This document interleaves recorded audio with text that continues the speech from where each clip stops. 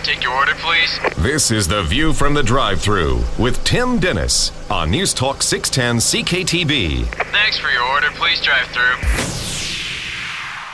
Two very high-profile police shootings in the past week.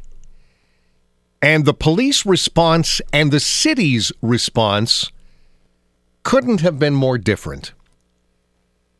In Tulsa, Oklahoma, a police officer shot and killed Terrence Crutcher, an unarmed 40-year-old black man. Just after the shooting, police released all the available video that they had, promising to get to the bottom of what happened. In Charlotte, North Carolina, a police officer shot and killed Keith Lamont Scott, a 43-year-old black man police claim was armed and brandishing a gun. The family says he was carrying a book. There is a video. Police have said that the officer who fired the shot didn't have a body cam, but the other officers on the scene did, and they have dashboard camera video as well. But police said they will not release the video, as it's currently under review as part of an ongoing investigation. Look at what's happening in the two cities. Tulsa is quiet, tense but quiet. Charlotte is ablaze. The reason for the difference in North Carolina law.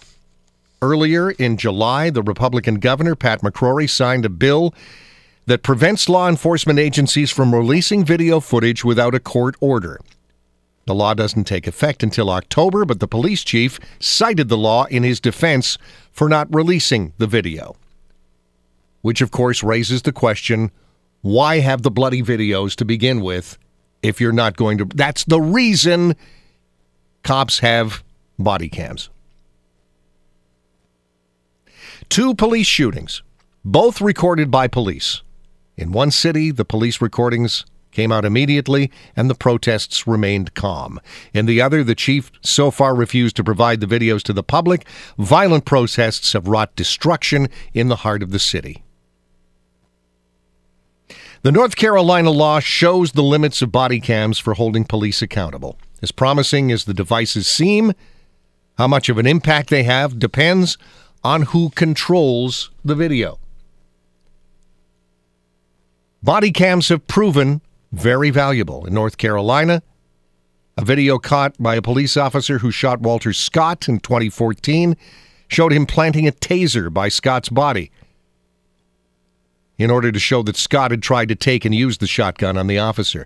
In Cincinnati, the body cam footage provided by the officer who shot and killed Samuel DuBose was lying when he said that DuBose almost ran over the officer with his car. In reality, the car didn't move at all.